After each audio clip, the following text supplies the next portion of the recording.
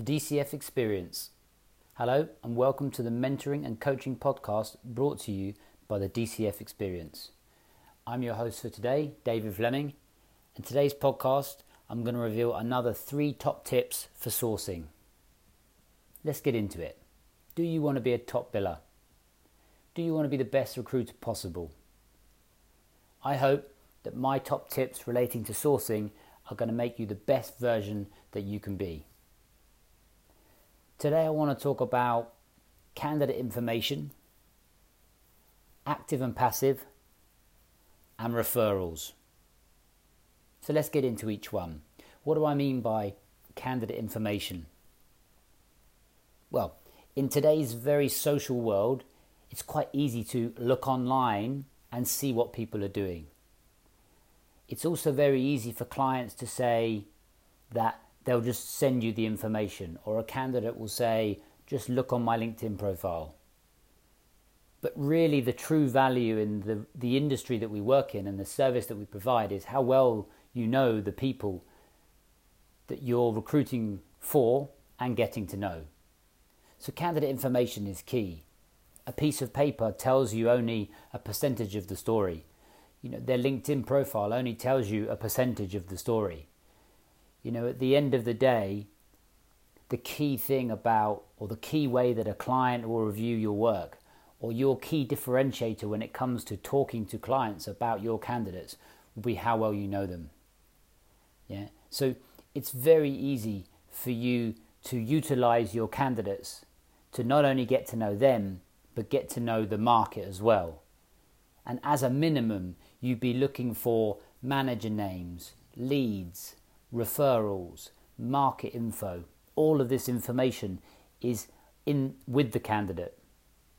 And 9 times out of 10, I find that if you're just direct with everybody that you speak to about the way that you do your job, the way that you grow your business, and the information that you need, most times they'll give you what you need, or at least most of it. And every time you make a phone call, you should be, in my opinion, scoring how well you did based on the information that you gathered. So if there is 5 bits of information you need, that would be 100%. So if you only get 1, that means you get 20%. And this way of checking and balancing every call you make, especially when you're learning the job, and even more so when you've been doing it for a while and you need to get back to basics, is a really good way to make sure you're maximizing candidate information. Let's move on to active and passive. So this will very much depend on your function and your market and your industry. It will also depend on, what your company does and what their strategy is. So depending on whether you're new to the job or whether you're an experienced manager or director, will depend on whether you get to actually make these decisions. But it's good for everybody that's listening to this podcast to understand the difference.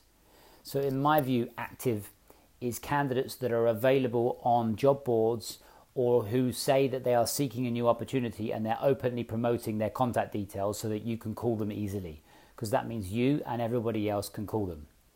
So that could be in the temporary or the manpower world where they're just finishing a contract and they're looking for a new job. And in the permanent market, they may have left their job, been made redundant, or seeking a new job. Passive has varying degrees, but it's someone that you don't know, where you're gathering their information through either headhunting or referral or a direct message where you do not know them. They have not given you any indication that they're looking for a job and you're headhunting them.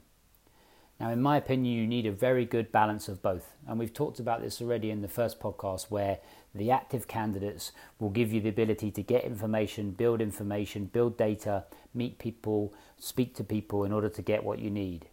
Passive candidates will be the ones that will probably differentiate you more for your clients than your active candidates, because if you can access the active candidate, then so can everybody else. But depending on where you are, speak to your manager, speak to your team leader, speak to your director about what their strategy is around active and passive candidates, so that you know when you're managing your day, hour by hour, week by week, you can allocate the appropriate amount of time to sourcing passive candidates and active candidates. And then the final one may sound obvious, referrals. But it's only obvious if you ask every time you talk to a candidate, you grow your business through referrals. Who do you know? Who do you know? And who do you know? Eventually, everybody will recognize you as the recruiter that grows his business through referrals. And again, consistency is key, repetition is key, and then tracking is key. If you get to the end of your week and you're not tracking how many referrals you gathered, then you will never know what a good week looks like. So it's very important that you're able to not necessarily monetize, but track how many referrals you're getting, and then whether you're following up with those referrals and then making placements from those referrals, because that is a key part of the development of a referral business. I really hope you found that useful. Again, leave me a voice message, send me an email at david@dcfdigital.co.uk, and I look forward to providing the next mentoring and coaching podcast soon.